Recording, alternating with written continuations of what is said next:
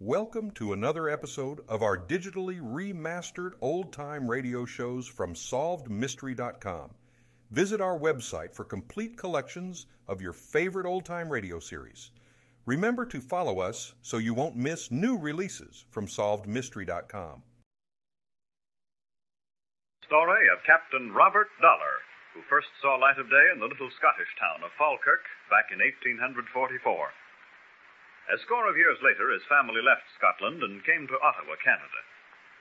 We first meet the future ship magnate as a lean, tall lad working in a lumber camp some 200 miles away from his new Canadian home.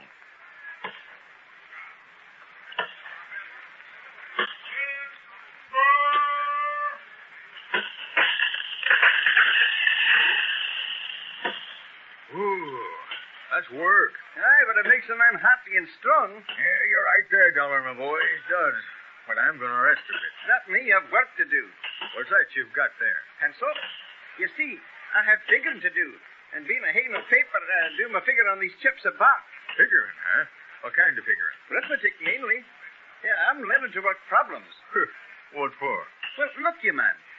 You see, you use a whetstone for making your axe keen, don't you? Sure. So I'm learning figuring to sharpen my wits. A lot of good that'll do a lumberjack. I don't intend being a woodsman all my life. No? I have a strong desire to go to sea. You mean be a sailor? Mayhap. I can't see my blood. For generations my people have sailed the sea. Well, these timberlands are good enough for me. When your wits get sharp enough, you better see the big boss. I hear he's figuring on cutting down the overhead. Maybe he can use you for figuring instead of hacking away at these trees. Here comes that big one.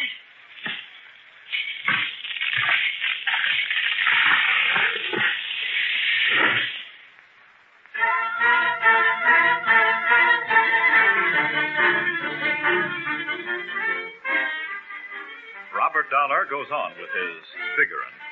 And as the years roll by, he gives up lumberjacking, invests his hard-earned savings in a tract of virgin timberland. All goes well until the fatal Black Friday in 1869. The market reels and totters and prices crash like a falling tree. Robert Dollar is wiped out.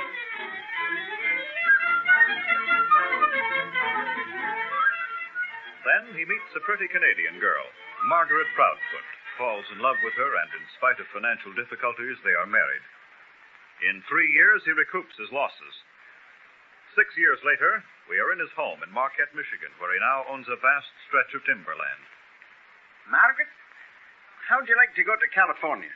Bob Dollar, go touring the country and leave the children home? No, Margaret, I mean move to California. Bag, baggage, and family. But who'd look after your lumber business? Well, what would you do if I told you I had an offer to sell our acreage here? Bob, are you serious? Margaret, do you ken that California's right spat on the ocean? Well, of course I know it is. Bob Dollar, do you mean to say you still want to be a sailor? It's been in the blood for generations, Margaret. Well, then why not buy a boat and sail it on Lake Michigan? Why do you think I've stayed in the lumber business? To make money to support us. Well, I'll make it simple. Ever since I was a bairn, I've had one idea. The lumber business and shipping. And no so far apart as you may think. Why not combine the two of them? California has the finest redwood timber in the world. But to ship the timber costs a lot of money. Money the other man makes who owns a ship or two. Oh, you'll buy some boats and do your own shipping. Ah, that's it. The possibilities for building a fine shipping line on the Pacific coast are unlimited. There's not only lumber, but gold, fruit, vegetables. Anything you can load under a hatch and carry to sea with you. How does it sound to you, Margaret? Well, Bob, I think you're always right. Oh, I can see it all so clearly. A fleet of trim, clean ships, sailing and arriving on schedule. Sailing around the world, maybe. That's what I want. Following the footsteps of my ancestors.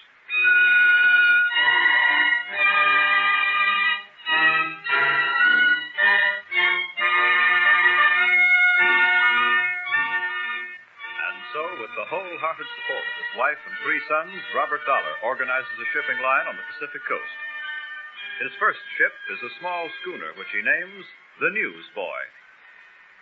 One winter day off the coast of northern California, Well, Mr. Dollar, this is weather. Aye, Captain Folsom, heavy weather. Yeah, this is the kind of a sea which makes a man sorry he ever bought a small ship, isn't it? Chris, I've told you before. The newsboy may only be 260 ton, but she's my fleet. If we ever get to shore, we'll try to put in at Eureka and Westport. And now, if I reckon right, we're just off Fort Bragg. It looks like Bragg over there. Let me have your glasses. Thanks. Yes, it is. Oh, wait a minute. They're hoisting signal flags. Eh? What kind of signal flags? They're telling us not to land. Not land? Why, Chris, we can't just stay out here wallowing in the sea. It might be better than piling up on those reefs. Yeah, that's what we're doing, Captain Folsom. Hard to port. Raise the trawler. Full speed ahead.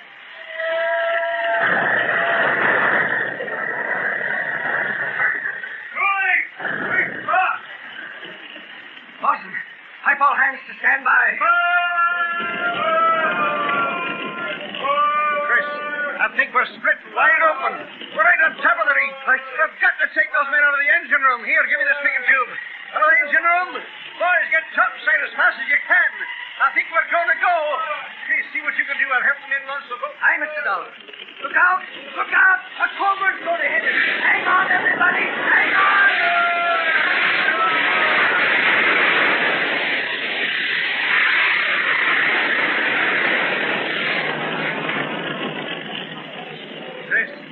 Chris, that wave.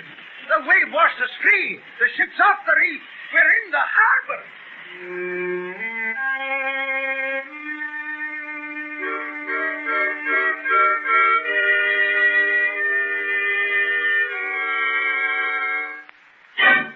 And so, to the first Dollar vessel, which is so miraculously saved from a watery doom, Dollar adds more and more ships until his name is known in every port of the seven seas. As the years pass, this tall, white-haired man inspires confidence.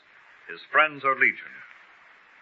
Now, 70 years old, most men would think it time to retire from the shipping trade. But not Robert Dollar. He is dissatisfied with the new maritime laws of the United States, which permit only government vessels to sail under the colors of the American flag. No one realizes better than Robert Dollar what a national calamity this is. But not until the Great War begins in 1914 does he see his chance to get the government to bring about the changes so badly needed. One morning in the Merchants Exchange in San Francisco. Well, blast my eyes, Captain Dollar. How's everything faring with you this morning? Never better, Frobisher, never better. Except for one thing. I want to talk to you about the spot we're in because of those unfair regulations the government's imposed on the shipping trade. And do you want to turn politician on us, Captain? No, by Joe, I don't. But look, you man, war going on in Europe, all our rightfully owned American ships, only under a foreign registry, tied up all over the world. Yes, I know. Well, what can we do? The politicians in Washington have made it the law. Oh, but hang it all, man. It's only a matter of common sense. Here we are, supplying the world with commodities. Paying out our good money because we're forced to use foreign registry. When all of us ship owners should be allowed to run up the American flag on every one of our vessels. All right, Captain, go ahead. Well, why don't you come to Washington with me and talk it over with Secretary McAdoo and President Wilson? But will they listen to us? We'll make them listen. And every American ship owner has got to get behind this policy. Remember this, Frobisher. There can never be a great America without an American merchant marine. Now let that sink in. There can never be a great America without an American merchant marine. There can never be a great America without an American merchant marine, gentlemen. And so, Mr. President Wilson, Mr. Secretary of Treasury McAdoo, and gentlemen, I say to you that this is an emergency. Something must be done to release the cargoes now tied up and put the American flag back on every American-owned ship. Mr. President. Mr. J.P. Morgan. Mr. President, I heartily approve of all that has just been said by Captain Dollar. And to help things get started, I extend to you, on behalf of J.P. Morgan and Company, a credit of $100 million to help buy bills of exchange to float the cargoes now frozen in practically every port in the world. It'll take $25 million, Mr. President. I'll subscribe another $10 million for our company. Gentlemen, I'm dumbfounded. I'd thought, I must admit, that this problem was impossible of solution.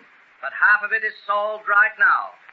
Mr. Dollar, if you will, with the consent of the Secretary of the Treasury, select 3 other owners to constitute a committee, and you 4 gentlemen will go into a conference at once and draft a bill to bring America's shipping back to America, I will have that bill passed in both House and the Senate by 10 o'clock tomorrow morning.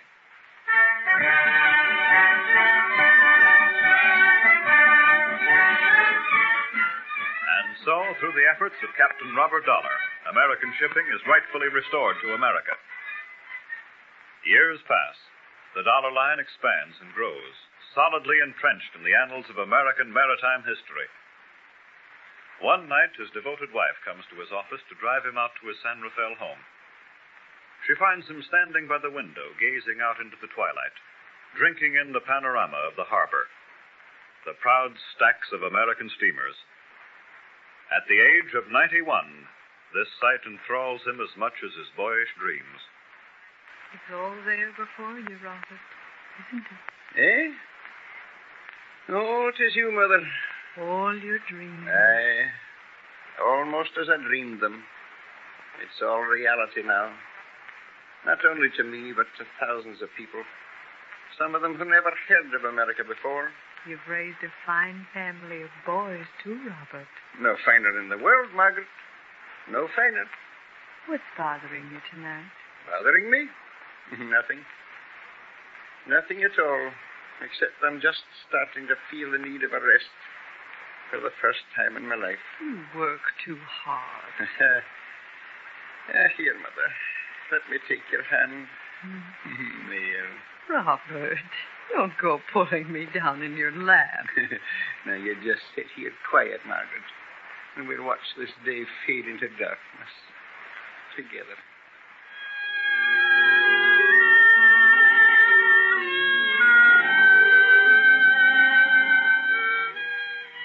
Thus, the boy from Scotland who started life as a lumberjack, but in whose soul was the call of the sea, fulfilled his destiny. A lifetime of proud achievement. Robert Dollar, Captain of Industry. Thank you for joining us and enjoying our digitally remastered old-time radio shows from SolvedMystery.com. Please remember to leave us a review and to follow us for frequent releases.